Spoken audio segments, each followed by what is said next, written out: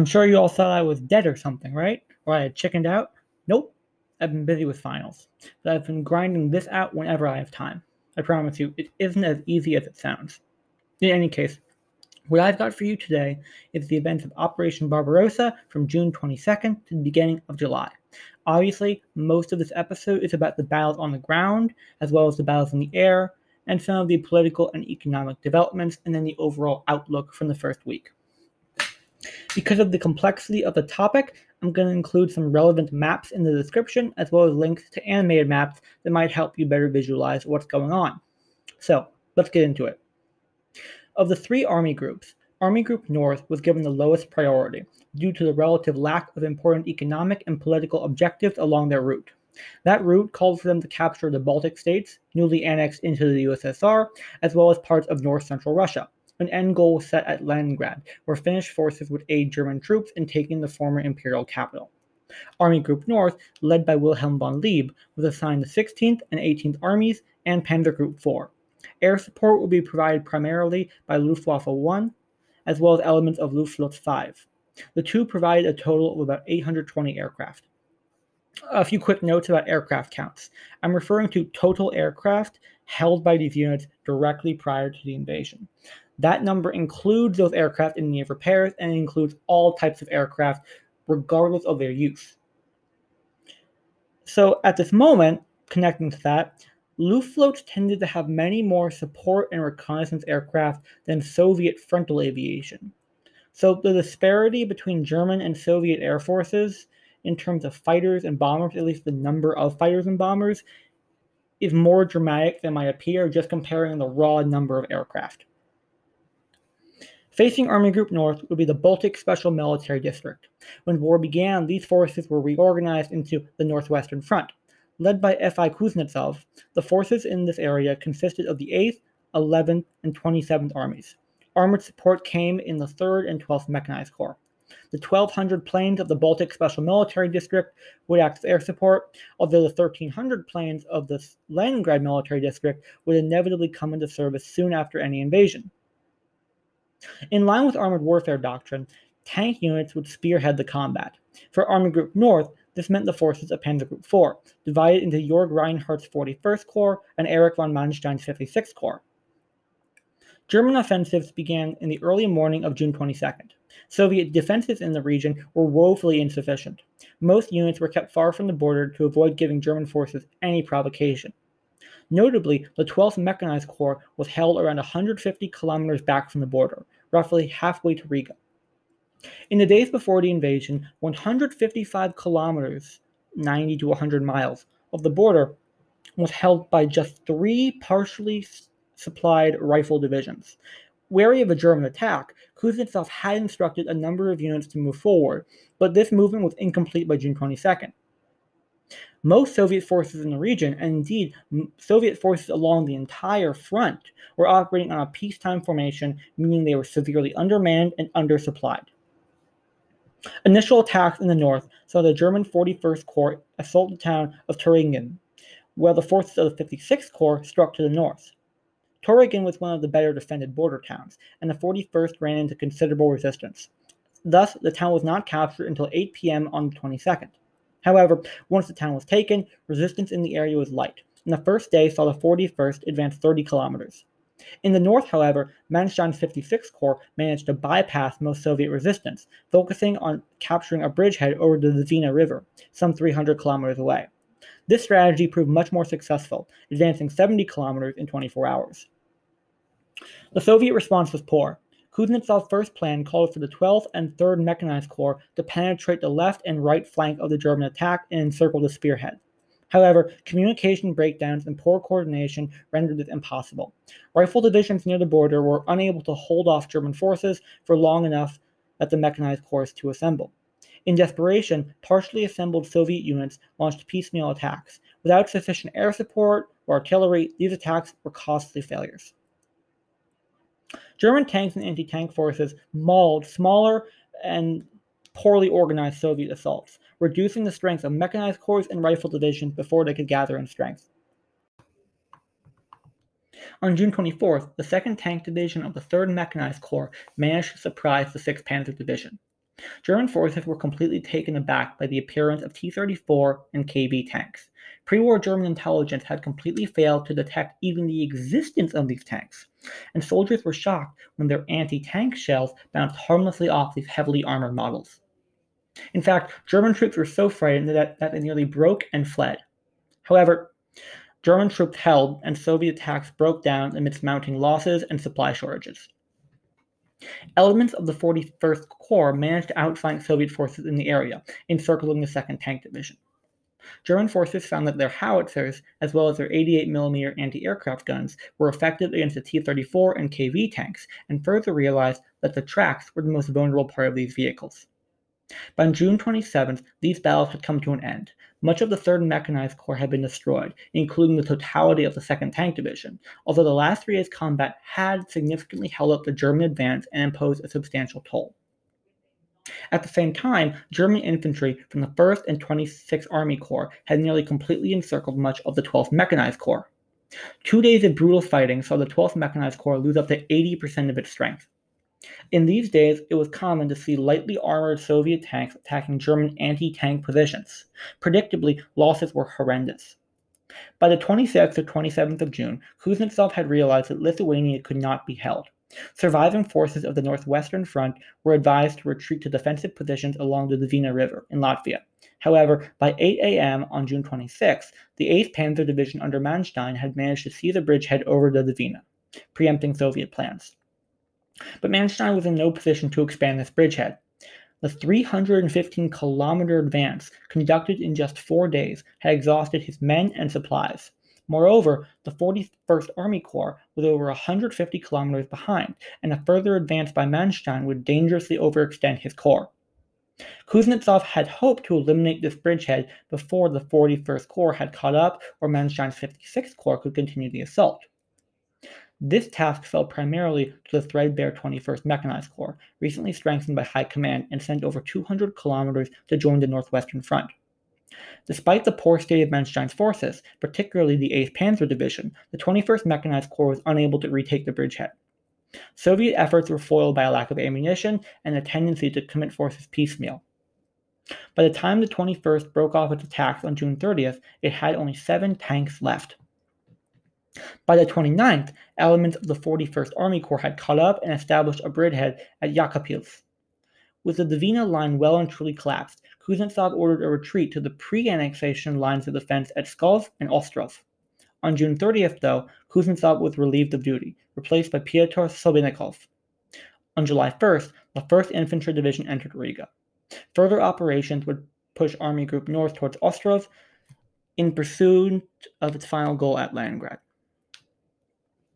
The conduct of Army Group North was a mixed bag. They had made significant territorial gains and inflicted heavy losses on Soviet forces of the Northwestern Front. At this point, they had also managed to consistently preempt and spoil Soviet attempts at establishing coherent lines of defense. However, German forces had largely failed to encircle and destroy major Red Army units, with the exception of the 2nd Tank Division. In essence, while Army Group North had done a good job pushing back and damaging Soviet forces, they had not managed to destroy them as they had planned, and they could expect continuing resistance. Moving south, Army Group Center was given the priority of the 3 army groups. As part of this, it received 2 panzer groups instead of 1, namely Panzer Group 2 and 3, in addition to the 4th and 9th Armies. Luftflotte 2, assigned as air support, was the largest of the air fleets, and it could muster 1,700 machines. Facing them were the forces of the Special Western Military District, to be known as the Western Front. These included the 3rd, 4th, and 10th Armies, and the 6th, 11th, 13th, and 14th Mechanized Corps, as well as other units assigned to frontal command. A note that individual Soviet divisions are significantly smaller than German divisions at this time, made even worse by the lack of manpower these divisions had on the outbreak of the war. 2 mechanized corps were also held in reserve at the frontal level, those being the 17th and 20th. However, these 2 corps existed only on paper, with at most 20 tanks each. Air support would be provided by the forces of the Western Military District, which numbered around 1,800 aircraft. The central sector included a large bulge that jutted out towards German territory. Initial German plan to position the most powerful forces of Army Group Center to the north and south of the Bulge. Panzer Group 3 was stationed in the north and Panzer Group 2 in the south. These forces would penetrate Soviet defenses and encircle Red Army troops in the Bialystok area. Once completed, Army Group Center would capture Minsk, then travel along the Minsk-Moscow highway, capturing Smolensk en route, with Moscow as its final goal. Dmitry Pavlov, who commanded the Western Front, had failed to take the same preparations that Kuznetsov had made in the north, and was unprepared for a flexible defense. This meant that most of his forces were positioned well within the Bulge, meaning they were liable to be encircled. Soviet forces in the area also suffered from the same logistical and communication issues that afflicted the other fronts. In the northern sector of Army Group Center, Hermann Hulst's Panzer Group 3 began its assault by attacking the Soviet 11th Army, which was actually part of the Northwestern Front. Simultaneously, Heinz Guderian's Panzer Group 2 struck the Western Front's 4th Army at Brest-Litovsk, the site of the odious treaty that ended the Eastern Front of the First World War. Focusing on the south, the first obstacle for Panzer Group 2 was the crossing of the Western Bug River. With the aid of air support and combat engineers, the 24th Army Corps under Panzer Group 2 was able to capture an intact bridge. But the other Army Corps, the 47th, had to neutralize Soviet bunkers on the other side of the river, and then rely on pontoon bridges and submersible vehicles to establish a beachhead. Even after the acquisition of beachheads in the early morning of June 22nd, the narrow bridges slowed crossing so that Panzer Group 2 was not present in force on the other side of the Western Bug until the end of the 22nd. While Soviet forces were in the area, including the 14th Mechanized Corps, their dispersion, as well as Luftwaffe's strikes and hesitation of command, granted Guderian's panzers a quiet night to move and assemble their forces. The 14th Mechanized did counterattack on the morning of the 23rd, but mostly used light tanks, without infantry support. These proved easy prey for German forces, who progressively demolished Soviet units in the area. The 47th Corps was able to advance 70 kilometers that day, while the 24th Corps achieved similar gains.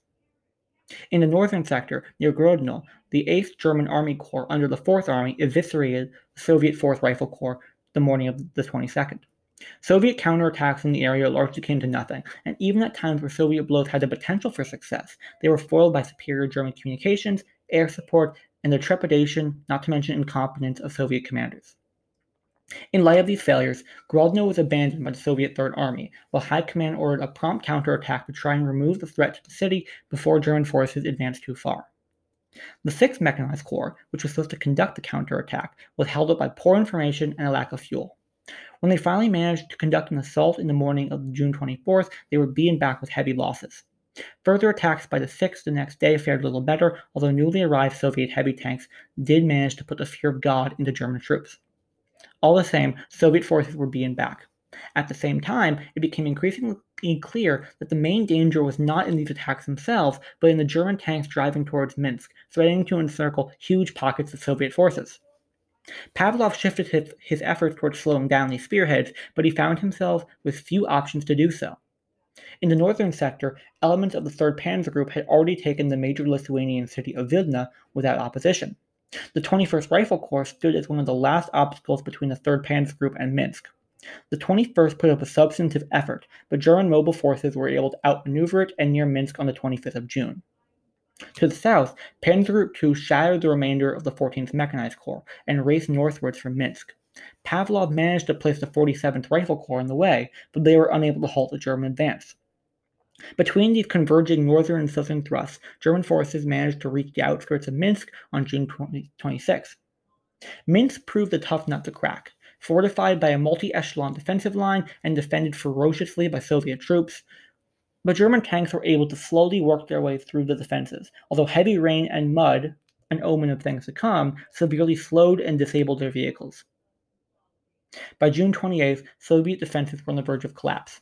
Notably, though, a great many of the remaining defenders were able to break past German lines and cross the Berezina River, marking a significant failure in German encirclement tactics. All that being said, once the 2nd and 3rd Panzer Groups met up, they formed a pocket that enveloped the equivalent of 20 divisions, not including tens of thousands of Soviet troops killed or captured prior to the creation of what would be called the Bialystok-Minsk pocket. Army Group Center had seen the most success in this first week. Blessed with priority in weapons and men, they struck unprepared Soviet defenses along a disadvantageous position. German forces in the area proved skilled at avoiding combat when beneficial, opting to take key points to establish large encirclements.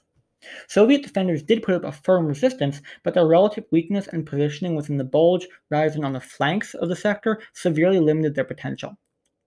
The establishment of the Bialystok-Minsk pocket, while not eliminated by the end of the week, essentially destroyed the Western Front, leaving the door wide open for a German drive to Smolensk and beyond.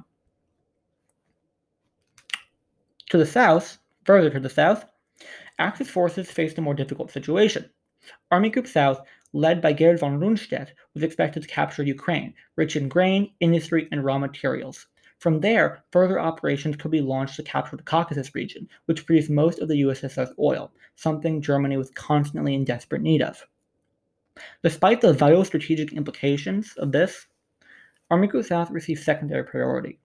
It contained the German 6th, 11th, and 17th Armies in the 1st Panzer Group, as well as the Romanian 3rd and 4th Armies. Luftflotte 4 provided air support and had between 1,100 and 1,200 machines. Axis forces were split into two main groups. The stronger of the two, consisting of the 6th and 17th German armies and the 1st Panzer Group, were positioned in the northern sector, located along the border between German-occupied Poland and Soviet-occupied Poland. A secondary group, consisting of the 3rd and 4th Romanian armies and the 11th German army, were to conduct a supporting strike from a southerly position along the Romanian-Soviet border at a later date. Together, the two groups planned to conduct thrusts across the Ukraine, rapidly encircling Soviet forces in the area and gaining a bridgehead over the Dnieper River in the Kiev region. Soviet forces in the area consisted of the southwestern and southern fronts, what had formerly been the Kiev Special Military District and Odessa Military District, respectively. The southwestern front correlated in the same area as the stronger group of German forces and the southern front along the Romanian border, the weaker group of German forces. Forces in this area, particularly the southwestern front, were especially strong, as Stalin had anticipated that Ukraine would be the primary target for a German attack. The southwestern front, under the command of Mikhail Kirponos, included the 5th, 6th, 12th, and 26th armies. Armored forces in the region were numerous, and Kirponos could call on the 4th, 8th, 9th, 15th, 16th, 19th, 22nd, and 24th Mechanized Corps, although not all of these were in the immediate border areas. An additional 4 rifle corps and an airborne corps were under front command. Air support was provided by the planes of the Kiev Special Military District, and it amounted to around 1,900 to 2,000 aircraft. The southern front was less powerful, but under the command of Ivan Tulyanov, it could still boast the 9th Army, the 2nd and 18th Mechanized Corps, and an additional 2 rifle and 1 airborne corps. Aviation provided by the Odessa Military District came to around 950 planes. The first challenge for German forces in the southern sector was the crossing of the Western Bug in the face of considerable Soviet fortifications on the eastern bank of the river. The 290th Infantry Division managed to see the bridgehead at Ustaluk, while another crossing was taken to the south. Both of these occurred in the early morning of the 22nd. Seizing these bridges so early was a major and necessary success, but German forces were unable to fully exploit this, and attempts to send significant strength over the Western Bug were frustrated by continuing Soviet resistance and the narrowness of the bridgehead. However, once a critical mass of German forces had managed to cross the river and neutralize nearby resistance, they swept through the surrounding area. By day's end of June 22nd, the 11th Panzer Division had pushed 30 kilometers eastward, seizing several key positions and placing the 14th Panzer Division in place to thrust towards Lutsk. Lutsk was an important intermediary goal. Soviet responses to these initial thrusts were somewhat confused. Mikhail Kirponos had ample forces in the area and had better prepared for a potential invasion than the other two fronts, but suffered from severe communication issues that made contact with subordinates extremely difficult for the first 2 days, and this was even worsened by Luftwaffe strikes and the general chaos that goes with war. During this time, local commanders tended to make their own decisions without knowledge of the full situation.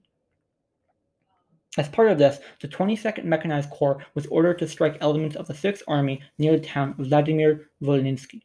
Slightly later, Kirponos was able to order the 15th Mechanized Corps to counterattack the 11th Panzer Division. Further troops were ordered to create a defensive position in the Lutsk area. Efforts by the 15th Mechanized Corps were beaten back with heavy casualties, and the morning of the 24th, German tanks kept up the advance towards Lutsk.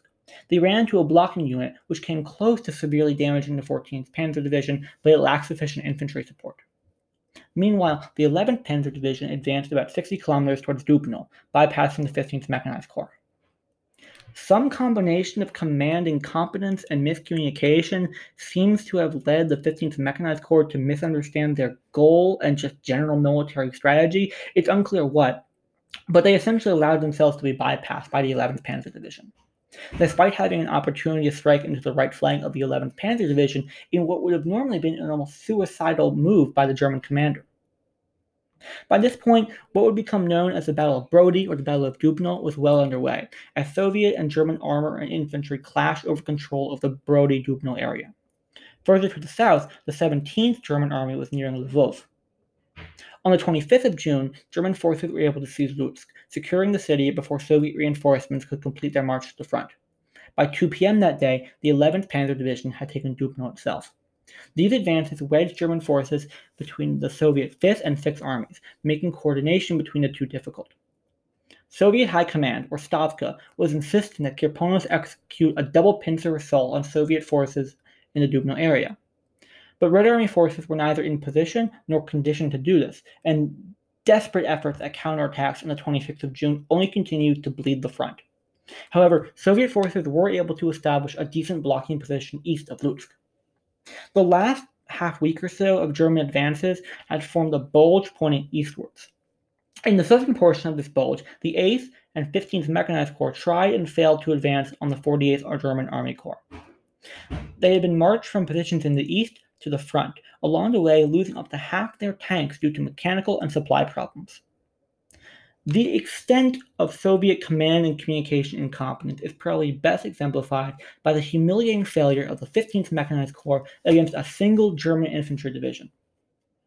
The 126th Tank Division, part of the 15th Mechanized, thrust against the 57th German Infantry Division. On paper, this should have been an easy victory. But Soviet efforts were muddled from the start. Reconnaissance was practically non-existent, Soviet armor was unable to successfully ford even a small river, German forces had vastly superior support in the form of air superiority and artillery. Soviet forces were eventually able to force themselves into the village of Lishnev, but delays in doing so meant that elements of the 16th Panzer Division were able to arrive in the area and counterattack before the 15th Mechanized could secure their positions. In the face of an armored counterattack, the 15th had to fall back. Returning to the front as a whole, as June 26 ticked on, Kirponos, urged on by the Stavka, attempted to strike the flanks of the German spearhead, from Rovno in the north and Dubno in the south. The Rovno pincer broke down in the face of the 14th Panzer Division and its supporting infantry. Counterattacks by the 13th and 14th Panzer threatened to completely destroy the 9th and 19th Mechanized Corps. Meanwhile, the 11th Panzer Division broke through light Soviet defenses in the center and pushed on to Ostrog. The Soviet Southern Pincer, on the other hand, saw some real success. On June 27, the 8th Mechanized Corps was able to launch a well-organized assault against German forces that managed to encircle the greater part of the 11th and 16th Panzer Divisions, as well as the 75th Infantry. Losses were high in these assaults, but by early afternoon, a significant Soviet element had forced their way into the outskirts of Dubno. While the southern assault was proving successful, without achieving something in the north, there was simply no way that the operation as a whole would succeed. But operations in that northern sector were going nowhere, merely grinding down Soviet forces in the area. Unfortunately, Soviet victories in the south would prove short-lived. Infantry was not in place to solidify the encirclement, meaning that the whole pocket had to be held by breakthrough forces. This meant a thinly spread line liable to be counterattacked, broken through, and possibly counter-encircled. A rapid German response was able to break the link between the 8th Mechanized Corps and the main Soviet force, and follow-up attacks destroyed much of the 8th Mechanized Corps by the end of June 28th. Smelling blood in the water, von Kleist deployed his reserve forces. The 9th Panzer exploded on the infantry of the Soviet 6th Army, while the newly arrived 16th and 25th Infantry shored up the German defenses at Rovno, which freed up German panzers for further thrusts. The last few days saw confused actions in this initial area of operations. German forces mopped up remnants of Soviet defenders as Kirponos ordered a retreat to the Stalin Line. The southern sector proved to be the most difficult for German forces overall. This can largely be chalked up to the strength of Soviet forces in the region, although the skill of select Red Army commanders in the area also deserves some credit. Soviet forces in the Ukraine saw the most success at this time, with certain Soviet thrusts in the Dubno area showing real promise, as we discussed. However, even these initial successes were foiled or never allowed to mature, largely due to a lack of communication, command, and supporting forces. What needs to be emphasized here is that this first week offered an opportunity for German spearhead units to be cut off and destroyed before infantry could secure their flanks. In general, Soviet forces responded too slowly to take advantage of this. This is true, of course, in the south most significantly, but also along the other fronts. By the time the southwestern front had assembled sufficient forces to even make a breakthrough, German infantry was securing the gains secured by the panzers. Most of the events of this first week are part of the Battle of Dubno, that is to say, most of the events in the southern sector. Interestingly, the Battle of Dubno is considered a strong candidate for the largest tank battle of all time. The Battle of Kursk has typically been given this accolade, but many historians argue that operations in the Kursk area were simply spread over too large a region to be considered a single battle in a strictly military sense. The relative strength and scale of Soviet forces in the area meant that German attacks were largely unsuccessful at encircling and destroying wholesale large units, although certainly many units were severely damaged. All the same, Army Group South dealt severe material blows to Red Army forces in this first week. Several mechanized corps were rendered combat ineffective due to losses of over 50%, although a shocking amount of equipment was lost simply due to mechanical and logistical problems rather than actually in combat. And while German losses were not particularly severe, their limited success was a major source of concern for German commanders. In the air, the first week was an almost unmitigated disaster for the Red Air Force. Soviet forces were caught woefully unprepared both in the ground and in the air.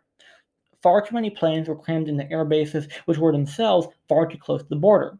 This made it easy for German bombers and fighters to quickly strike Soviet air bases before they could respond. These airstrikes were extensive, hitting 66 air bases on the first day with a force of 1,250 aircraft. These strikes were stunningly successful. Entire Soviet air divisions were destroyed or crippled beyond use.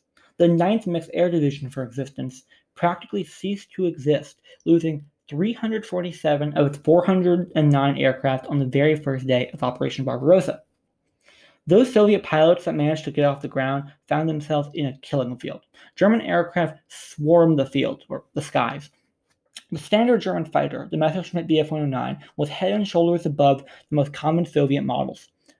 These Soviet models, mostly I-15s, I-16s, and their variants, were slower, less maneuverable, and less well-armed than the Bf-109. German pilots were in general better trained, and many had honed their skills through combat experiences in the skies over Spain, Poland, France, and Britain. Soviet losses that day were almost incomprehensible. Confusion and problems in documentation make it hard to say just how many aircraft were lost, German accounts being subject to exaggeration and Soviet estimations being subject to under-exaggeration. All the same, internal Soviet documents report the loss of 3,900 planes, almost half the total aircraft in the western districts, within the first week. German losses numbered a tenth or a 20th, depending on who you ask, but insubstantial compared to the damage they had inflicted. The origins of this abject failure are multifaceted, and it's something I go into a significant amount of detail on in my History of the Red Air Force episode. Check that out. But suffice it to say that the Red Air Force suffered an extreme lack of trained pilots and officers. Aviation infrastructure was overburdened, and the vast majority of Soviet aircraft was highly outdated. Perhaps most disastrously, the Soviet Air Force was completely unprepared for an attack. For the Luftwaffe, things were much different. The standard German aircraft at the time, Bf-109 for the fighters and German bombers, tended to be of high quality, with well-trained pilots and crews. This is not to say that Luftwaffe was some perfect war machine. It lacked long-range aircraft, particularly long-range bombers. It consistently suffered from fuel shortages, and it had to compete with the Army and Navy for the limited resources of the Reich. Returning to the events on the ground, or more accurately, in the air, the devastation the VVS, the Red Air Force, suffered did not stop it from counterattacking. In particular, a number of bombing raids were desperately ordered, hoping to hold up the German advance. In these first days, Soviet bombers often lacked fighter escorts, making it vulnerable prey for German fighters. Despite this, Soviet bombers proved relentless. German witnesses were frequently shocked by their bravery and sheer dedication. One recalled a group of 19 Soviet bombers attacking German forces from a height of 900 meters, which is a tremendously risky maneuver for bombers. Braving German fighters and German anti-aircraft positions, this bomber group completed their mission, losing 18 of their 19 machines in the process, as well as the crews. At 7:15 a.m. on June 22nd, a directive was issued by Defense Commissar Semyon Timoshenko that permitted airstrikes up to 160 kilometers inside German-held territory. But even by this early stage, Soviet air power on the border had already been shattered. Commanders had almost no understanding of what was going on in their area of operations, let alone along the entire front, and they desperately distributed whatever remaining air strength they had, as the Luftwaffe seemed to be everywhere at once. Already on this first day, Soviet pilots were turning to desperate measures. Among these was Tehran, wherein a pilot would ram their plane into an enemy. Although the Tehran may seem suicidal, in many cases that was the result, it bore more resemblance to an extremely risky tactic than a dedicated suicide mission. Many pilots who executed this maneuver did manage to survive, with some even technically becoming Tehran aces, killing over 5 German planes and surviving by ramming their own aircraft. Describing the course of the air war in this first week is quite difficult. Air warfare is much more fluid and mobile than ground combat. It doesn't have established front lines or kind of smooth offensives, and I'm not nearly as well versed in understanding and describing it as I am with ground combat. In broad terms, however, we can describe the Luftwaffe's air superiority along the front as nearly absolute. True, in several places, localities, and sectors, spirited Red Air Force resistance managed to temporarily slow down the German advance, but they proved unable to hold it consistently. It was usually shattered pretty quickly with massive German blows, really eviscerating whatever strength there was in the area, and as such, it was simply unable to be sustained or held along a wide area. The advantages of this air superiority gave German ground forces, are difficult to overstate. Deep reconnaissance operations granted German units advanced knowledge about Soviet troop movements and attacks. German control of the skies allowed Stukas, ground attack aircraft, to strafe Soviet forces freely. Stukas were often called in when Soviet forces put up especially strong resistance and were typically effective in turning the tide. Those same Stukas, alongside fighters, limited Soviet movements to nighttime, severely reducing mobility. On the political side, the Stavka, like I said, the High Command, was officially established on June 23rd. Made up of a mix of major political and military leaders that would oversee the war effort, it would assume a role of kind of the centralized authority for arguably the governance of the USSR, but at the very least the managing of the war effort as well as the economy. On June 24th, an evacuation council was created to manage the removal of Soviet civilians and economic assets from war areas. On June 30th, the State Defense Committee, or GKO, was established as a sort of war cabinet. The GKO would centralize and streamline government control of the economy and the military, and one of its major roles would be the evacuation of industry from vulnerable regions into the Soviet interior. Looking at this week as a whole, from all angles, it represented, by any reasonable measure, a great victory for Germany. Wehrmacht forces managed to catch the Red Army and Red Air Force unprepared, seizing control of the air and mauling Soviet forces on all fronts. Within this particular time frame, German losses were sustainable given their advance, but yet I emphasize this is within this week and change. However, the distances covered were already taxing German logistics, weakening spearhead forces and slowing the advance. We can look at Manstein's need to pause and wait after seizing a valuable bridgehead, or we can look at the exhaustion of some Army Group South forces due to the stiff resistance put up. All over the front, German forces were inflicting disproportionate casualties, but it was still taxing to go into battle after battle after battle with a quantitatively superior force. Moreover, many advocates for Barbarossa were surprised that the Soviet government had not already collapsed. Remember, Hitler himself had said about the USSR that we only need to kick the door down and the whole rotten structure will come crumbling. That was not proving so, not yet. Even more were shocked by the fierceness with which Soviet troops resisted.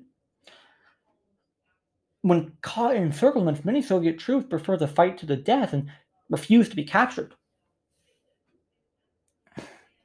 However, despite any misgivings or missed opportunities the Wehrmacht had lost, they had established themselves in this first week as a qualitatively superior force, steadily eroding Soviet numerical advantages while making rapid advances.